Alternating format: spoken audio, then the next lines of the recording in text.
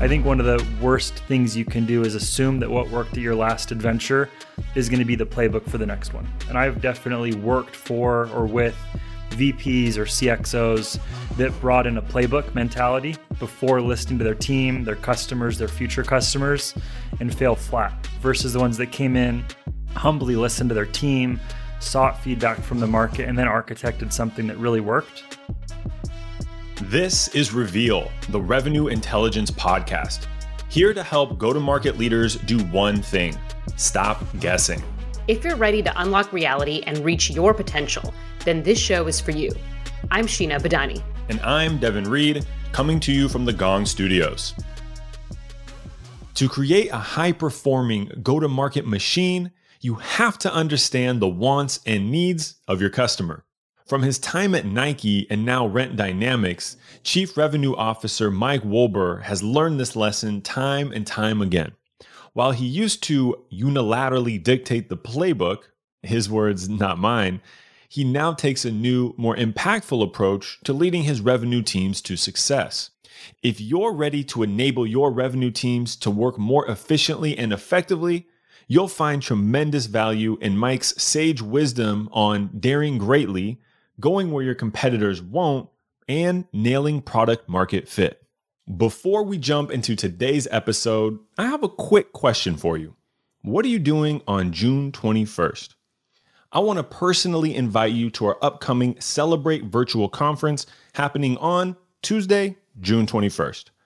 You'll hear from revenue leaders at the world's fastest growing companies, including a fireside conversation with Forrester on how to scale and up-level your organization, how to increase deal predictability and drive revenue via Gong Labs analysis of 10,000 sales opportunities hosted by yours truly, and you'll get a preview into major upcoming product releases from Gong. Register today and you'll be the first to know when we make the big announcement. The link to get your seat is in the show notes, or you can jump over to celebrate.gong.io. Now, back to the show. Mike, welcome to Reveal. Thanks for hanging out with us. Thanks a ton, man. I'm honored and super excited to be here. Let's dive into who you are before we dive into our topic today, which is how to win and dominate new verticals. So you're the CRO at Rent Dynamics. Can you give me the high-level view? What are you working on as CRO, and what is Rent Dynamics all about? I'm Chief Revenue Officer at Rent Dynamics. I am overseeing the entire customer choreography, which is what I call it, so sales, account management, and marketing. And as a company, we're a real estate-focused product. We are exclusively serving the multifamily sector, and we've got 3 core products that are truly impacting residents across their entire experience with multifamily or apartment communities across the entire country. Customer choreography. You smiled when you said that. I think you knew I was going to dive into that. I've never heard that in all my days. So tell me a little bit more about what that is and maybe why you call it that. So kind of a Mikeism is that I worked for Nike for the first 5 years out of my career, and I just fell in love with the power of branding. And jumping into vertical specific technology after that, I really just realized that if you want to bring people along in your career, the more that you can do to brand things and to anchor people in the success of programs, the more good you can do to raise the boat within your organization. When I joined Rent Dynamics, I did a lot early in my listening tour and saw an opportunity to really brand the organization. So we call ourselves Team Go-to-Market, but we're all focused on making the customer choreography or experience from the first time they hear about us in marketing to making that renewal really predictable in CX, a great experience for everybody involved. I like that a lot. I like that a lot as a past seller and a current marketer. That's hitting home for me. I could easily take a hard right turn and we could focus on that for this podcast, but I'll refrain because throughout your career, you've always worked at vertical specific software companies. So I'm curious, can you give us a quick rundown? What are those verticals that you've served? The umbrella industry that I've served for the last 8 years since leaving Nike has been real estate, but really specifically within the real estate category, the 3 verticals I've been focused on have been multifamily. So think apartment communities, senior living, tons of different care levels within that. So independent to assisted, and then self-storage. So a very incredible business, even though it's really boxes with people's stuff in it. But those have been the 3 I've been focused on. Yeah, I got images of Storage Wars for the last one. I'm sure you've heard that joke before, though. Oh, yeah. So what are the advantages of being a vertical solution? Like why is that kind of your thing? Because I know you also host a podcast on that topic as well. When you look at outside looking in, it's like, well, why don't you just use enterprise technology in these super niche or nuanced verticals? But I think that's really the why behind it. You start to jump into technicality. Integration is different, or the way that companies run their business when they're really, really focused, it's different, or the people or the customer, it's just a little bit different. And I think that the TAM for Gong is certainly different than the TAM for the businesses I've been a part of, but the table stakes are still super high. And I think for me, being able to really, really nail both product market fit and go to market fit in these vertical specific solutions is hard. But once you get it right, you really have a massive opportunity. I might be getting ahead of myself, but I'm curious because I'm imagining now like competitive deals for you all. And so I'm thinking like, what would companies be missing by not having a vertical specific solution? Does that give you a competitive edge, I imagine, in certain deals? Yeah, it does. Like without getting into our product at all today, like one of our core offerings is a CRM. So we have a CRM that on-site teams use to turn prospective residents into happy residents that live there. And one of the questions outside looking in that we get all the time is, well, why don't we just use Salesforce or HubSpot, enterprise tech?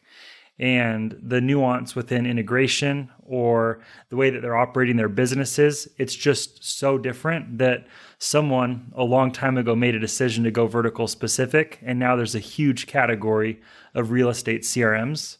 It's almost like an onion. There are just so many different layers that kind of make certain tech just perform better when it's truly designed for that specific category, or in this case, vertical. So your team, right? So you're leading a team. How large is your go-to-market team or team GTM? Last year, we scaled our business from 91 to 141 full-time employees while growing revenue by about 80% year over year. My org, last year, when I joined, we were 18. Now we're about 34 people across sales, account management, and marketing, and constantly looking at the data to decide what the next headcount needs to be across that whole team. But I've got 3 great leaders and they've got great teams within them. And I'm really, really proud about the team we're building. As you're building that team, because you're vertical specific, are you looking for people who have that background in that specific vertical, or maybe people that have vertical specific background, but not that vertical? Totally. So there's 3 different types of people I love to hire. As a leader, like a huge hiring plus for me has been if you're hungry, humble, and smart. If I align to being a great coach, like I can turn you into being a great part of our team. What I've seen is that an eclectic team wins. And so folks that come from within the same vertical, always helpful. They bring a book of business. If they've done a good job in the past, that usually means pipeline for them pretty quickly. If they've been part of a different vertical, pharmaceutical, eyewear, you can think of all sorts of different ones that are still quite big. They understand what it looks like to go deep versus going wide, and I think that's helpful. And I've also had a lot of success bringing people in from the enterprise, Microsoft, Oracle. And so I think an eclectic group then understands enterprise sales methodologies and things like that. A little bit of everything is really feeding into the playbook that I'm trying to assemble. Diversity of expertise in action there. For sure. And I know for you, you talk about it a lot on LinkedIn, but even diversity in background. Like some of the best people that have sold for me had degrees in things that were so far from even the realm of business. And I think there's a lot of good things that happen when you get an eclectic group together, especially in customer-facing positions. I've got an English degree and I went to school to be a teacher. So look at me now, you never know.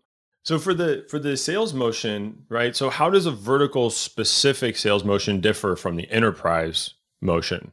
It's an awesome question. And it's one of those things that I think when you jump into a sales motion, it's really important to listen before you act, especially when you're defining a motion for that respective vertical, because I've hired and worked with a lot of leaders that came in from the enterprise, big technologies and the billions of dollars of cap rates. And they assumed that the thing they did would be successful here. And here's an example of a nuance in the real estate space that blows a lot of people's minds. Conferences still drive a tremendous amount of pipeline in real estate, because a lot of transactions for properties, when they're selling these big multifamily complexes, they're still revolving that around an in-person cadence of conferences. So for us, that's one of the most important pieces of our sale even though to a lot of people in the enterprise, that's archaic because the pandemic kicked in, we all went virtual and we've done just fine. Those are the kinds of things really worth studying, listening to make sure that what you architect matches with where your customers are truly spending their time. Makes a lot of sense. And I've heard that before too. And I don't think it's not a knock on folks with enterprise background. I think it's just a mindset of like, well, what worked for me in this realm, worked so well. I'm sure it applies over here, right? We've heard it other folks on the show, like one of the biggest mistakes you can make of like launching into a new geography, especially if you're in the States moving to Europe or EMEA, is like assuming the sales process will be about the same and the marketing should land about the same. It's like, no, you got to be careful with some of those assumptions. I think whether you're like just checking your ego before stepping into a new position or definitely before coming from a bigger, wider motion in like the enterprise to a vertical specific one, I think one of the worst things you can do is assume that what worked at your last adventure is going to be the playbook for the next one. And I've definitely worked for or with VPs or CXOs that brought in a playbook mentality before listening to their team, their customers, their future customers, and fail flat versus the ones that came in, humbly listened to their team, sought feedback from the market, and then architected something that really worked. And I think there's also a balance there because especially in leadership, you want to prove yourself pretty quick. That is part of the role. Yeah, you want that quick win. Everybody does. I've had a few execs join Gong, and I like when I've heard a couple of times, I'm on a listening tour right now. I'm not here to make any decisions or assumptions. I'm here in the intake process, which seems to serve them well because, like you said, you get more information, right? Now you can take past experience and current scenario and make even better choices. It's like one of the easiest ways to get wins while also bringing people along, which I think especially in leadership is super important when you're making changes, new technology. I implemented 3 massive technologies in our team last year. And if I'd done that rogue, could have run a huge risk on not getting adoption and buy-in from my team, which would have meant no insight for me as the executive over revenue versus listening and understanding where the pain, where the problem was. And a lot of it was in tech. And then what an opportunity to go get a win because I listened to the team first. So I think we can all learn from going a little bit slow early so we can really accelerate and go faster later on. Let's shift a little bit here because you're vertical specific. I've said that probably 5 times now. I might say it 5 more times in this one. Not something in my everyday vernacular, but some folks listening might be going into new verticals, right? Maybe they're launching a new product specifically for vertical. Maybe they're taking their current product to a new vertical. What are some of those risks of being vertical specific? In our prep call, you had mentioned if you get it wrong, you get it wrong in a big way. Let's start with the latter, like getting it wrong and like the impact that makes. I think you look at like a total, let alone a serviceable, addressable market for Gong compared to Rent Dynamics, much different numbers. And I think for me, when you get it right in a small industry, there's this incredible flywheel effect because word of mouth, we're hearing Chris Walker talk a lot about dark social right now.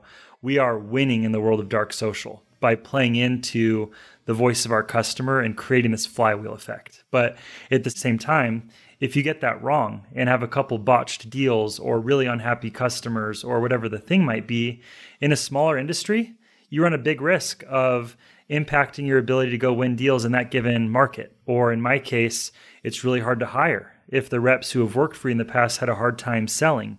And, it's all about acceleration and it's all about throughput. And I think when you get it right, you just can go so fast and momentum feels so good in a vertical specific environment.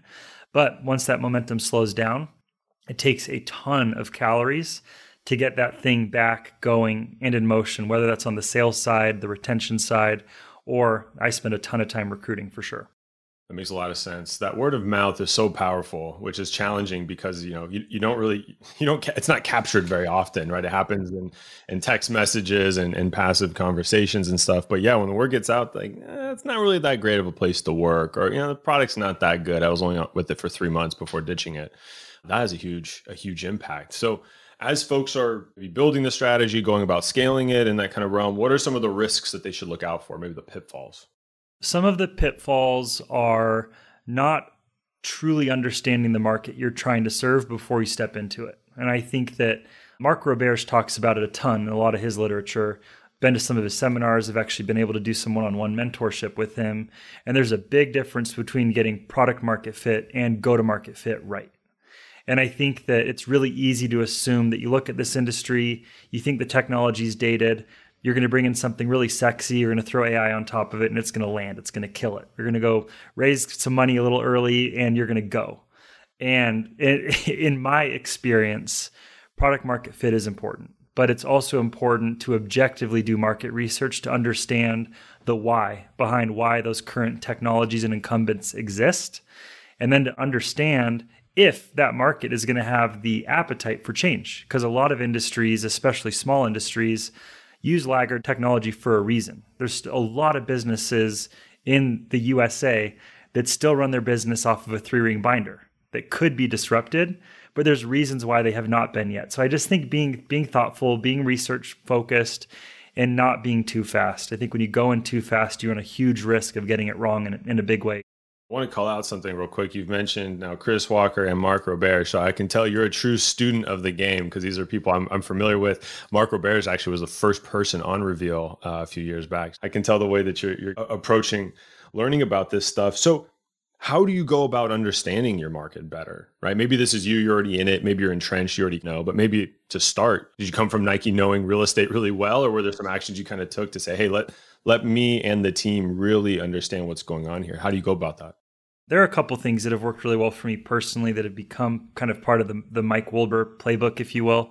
I think that one of the biggest lessons I took from Nike was this like radical obsession with understanding the customer. And I always thought it was weird when I worked there because these high paid executives would fly out all over the world, not just the US, to meet with consumers. And it was all about the consumer.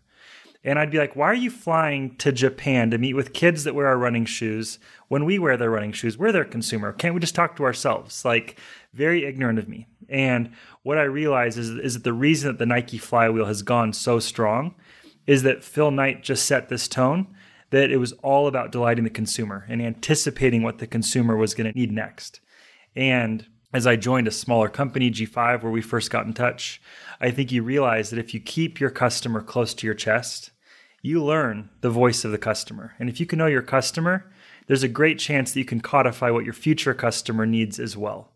And I think it's one of the big things I've taken super seriously. It's why I'm so active on LinkedIn and so few of my competitors are not, is that if I can be in front of them early and often, I know what works, I know what doesn't. It helps us craft the value proposition. Our demos, they kill it because we understand why our customers choose to stay.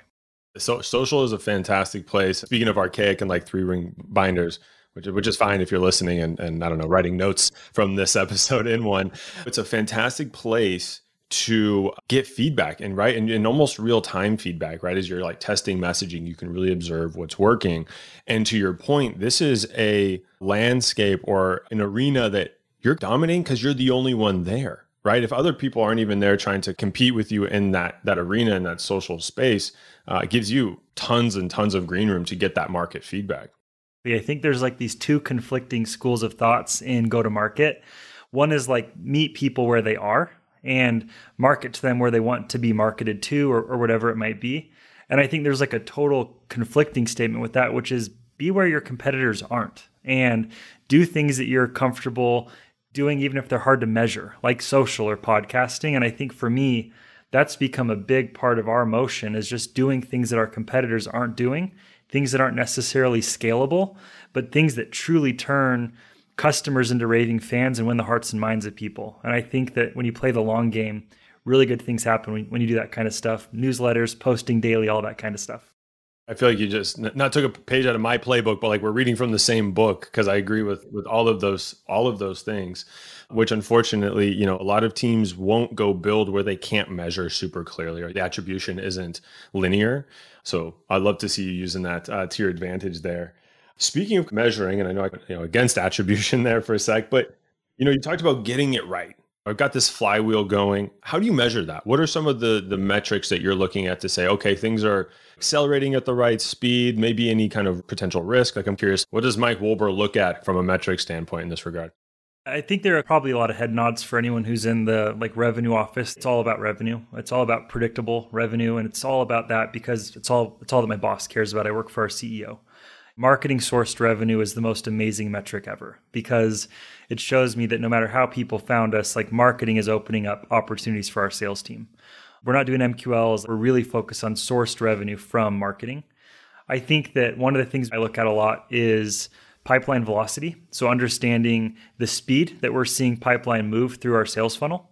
And that's a really important thing for us so we can understand how we can improve the sales motion to make sure that it's good, both from a sales experience, but also that we're focused on the right segment within the market, because we compete with companies that are better served for the enterprise, where we're more served for like the mid-market, for example, and that's okay to me. And so understanding where you're winning the fastest then feeds into the last one, which is NRR. Like net revenue retention is really important, not just client retention, but like the overarching growth within our book of business. And when we see the certain segments that are really growing like 150+% NRR year over year, that helps us really understand where we should emphasize our focus. And so those are probably the three core ones that I spend the most time really thinking about. Mike mentioned pipeline velocity here, which is the speed at which your customers are moving through your sales funnel. But how do you calculate pipeline velocity? Here's a quick equation. First, take the number of sales qualified leads that are in your pipeline. Multiply that by your average deal size, then by the percentage of your overall win rate. After multiplying those three numbers, divide that by the average length of your sales cycle. There you have it. You got your pipeline velocity. UserPilot reports that many sales leaders have determined that a good sales velocity meets 70 to 80% of the set sales quota. You can use that as your barometer for success. It's critical that sales and marketing teams are aligned and continually monitoring where you see dips, where prospects are leaving, and how you can adjust to keep them engaged. Let's hop back in to learn how. I love when I hear marketing focused on revenue. Why sales and marketing don't align? Well, when the end goal, when their North Star is not the same, there you go. It's pretty clear. And so, yeah, take it or leave it. MQLs can be good early indicators. In my book, like it definitely is not a bad thing. But to your point, if that's the end goal for marketing, and then sales is worried about, well, the dollar signs and actually getting revenue, you can read between the lines there. So, Mike, I've been at a few companies on the sales side where they're cracking open a new vertical, right? Big, usually top 3 strategic initiative for the whole company that year is get into this new vertical. We've touched on it before a little bit today, but how do you know when you're really ready to take that on? It's a great question. One of the things that's important is to understand what your end goal is as a business. And I think one of the things I've experienced, and I've also heard about through mentorship and friends I know in various industries, is that a lot of companies move too fast to open up that second vertical or that second market, even like you talked about with opening up a new geo. And I think it's really important to understand where your product is best suited to win within an industry. Not everyone's going to be able to win in the small kind of corporate segment, the mid-market and the enterprise within their space. And I think it's really easy to get excited when you start to get momentum in one segment, and then to assume that the best thing you can do is open up a second vertical. One of the biggest decisions we made was to not open up a new vertical, but to move up market. And so we opened up a national accounts program and we went up market within the marketing realm. And it was the 2 biggest growth years during the 6 years I was there, was moving up market within the same industry. And so I think there's always options to segment the sales org or to go down market to more of a self-service model, which are all amazing opportunities within a given vertical. And I think my ultimate advice would be get as many playbooks as you can. And then when you decide to go into a new one, assume that it will all be different, so you don't make those mistakes that we talked about earlier on in the podcast. I like that a lot. And so how do you prepare? What are some of the pitfalls that our listeners can be on the lookout for? There's a sniff test in sales and a sniff test in marketing that really matters. I think that authenticity is important. I'm a huge fan of the challenger sale. And I think one of the things that I've always applied and my teams now apply is that teaching for differentiation is a huge opportunity still in 2022. When I say the sniff test, like you're talking to a business owner and you want them to believe that you have something that they need. And if you cold call or send them a message or whatever the medium is to get their attention and it doesn't hit their expectation, good luck getting them to take that call or that meeting. Here's an example. In multifamily, it's a resident. And if you say resident to someone who's in self-storage, they're like, what's a resident? It's a tenant. And language matters. And if I cold call a storage operator and say, hey, we've got a great service, your residents are going to love it, I'm not going to pass the sniff test.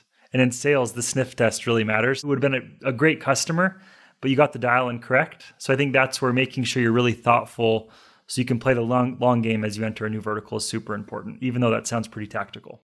You know what? It's tactical, but if you haven't thought that out and then you don't have the insight to see that that's happening, you can be going through this motion and not understanding why, your strategy isn't working. It's like, well, at the finish line, you're saying the wrong words that are not resonating. We did a similar-ish exercise as we're starting to go and have been going to verticals outside of, or industries outside of tech. People don't call reps. They're called agents in certain verticals. And so getting that right is super important. Yeah, it's tactical, but the way that you talk about things internally typically is how you end up talking about them externally. So if you don't make that a very conscious decision internally, like you said, it'll start to bleed out in those really important executive conversations, whether it's in a cold call or a closing call. For sure. And I mean, one of the things that's like worked well for me is really obsessing having tactical relevance in the sales cycle. And so my board saw, good signs of sales success in the back half of last year and was like, let's throw gas in the fire. Let's add more reps and let's go hard on this new product line. And my mentality was, no, let's make sure we have the motion right before we bring reps in so they can be successful. So I operated as a frontline AE for months to understand the best demo, used Gong to really validate the feedback we were getting against competitors. And we codified a literal sales playbook. So as we've brought on new reps, we're exceeding ramp, we're getting them to successful, and it's becoming a compelling reason for the team to say yes to working here. And I think all that stuff matters everywhere, but I really think it matters more when you're in a smaller industry. I love that. Getting back in the trenches, as it's called, and learning. That's great. Last question. What about attacking multiple new verticals at once? I think it can work. I think it totally can. I think that one of the things that is dependent on the company, the funding, like the phase that you're in as a business, is that when you try to have a go-to-market team serving multiple verticals, it can be really hard to almost like compartmentalize from this customer to this customer when they are in different worlds. And objection that you can receive from investors is that your org structure can seem top heavy when you're going at multiple verticals. Because one of the things that I've seen work really well is verticalizing your organization structure as much as you can. A vertical specific marketing team that's focused on the plays for that specific customer. Vertical specific sales teams, vertical specific CX teams. And it's like, wait, we have 8 VPs and we're only $10 million. And I think that's where once you figure out what's working, there's a great chance you can scale it. And I'd say having that 2 to 4 year plan and having really good alignment with your investors and the runway you're going to need is super important. Because when you try to spread a team too thin across too many different, plays, too many verticals, I think that's where you run some risk if you don't have the overhead to support it. How would you describe sales in one word? Adrenaline. Interesting. Of all of our interviews, we've never had that answer. Would you mind elaborating? I hate to lose and I love to win. I'm the person who can't ever answer that question because I like and hate both. Being part of a winning team is the most addicting feeling in the world. And building highly functioning winning teams is even better. And I think there's an adrenaline factor. And one of the things that I think for me I've learned over the past couple plays is that sales sets the tone for a business. And Gong is like the epitomizes it. The motion, the winning mentality, it's everywhere. I follow probably 50 of your AEs and I'm a 2-time buyer. And I will say that when you get it right and when you win, that is adrenaline. And to me, that is the realest thing. And it's why I will forever align to revenue, because you have an opportunity to set the tone for other careers and to create futures for people, to change minds. I don't want to be a sales guy. Let's just try it for a year. Do you want to control your income? And all of that stuff to me just feeds into the adrenaline, which is why I said that one. I like it. And I like it a lot because you can't buy that feeling. You can't manufacture that feeling. It's only can be earned. So I got a big smile on my face. I like that a lot. So thank you for sharing your expertise. Huge honor. Thanks a ton for having me. If you want to learn more about how revenue intelligence can help your go-to-market teams, head over to gong.io. And if you like what you heard today, give Give us a 5-star review on Apple Podcasts, Spotify, or wherever you're listening.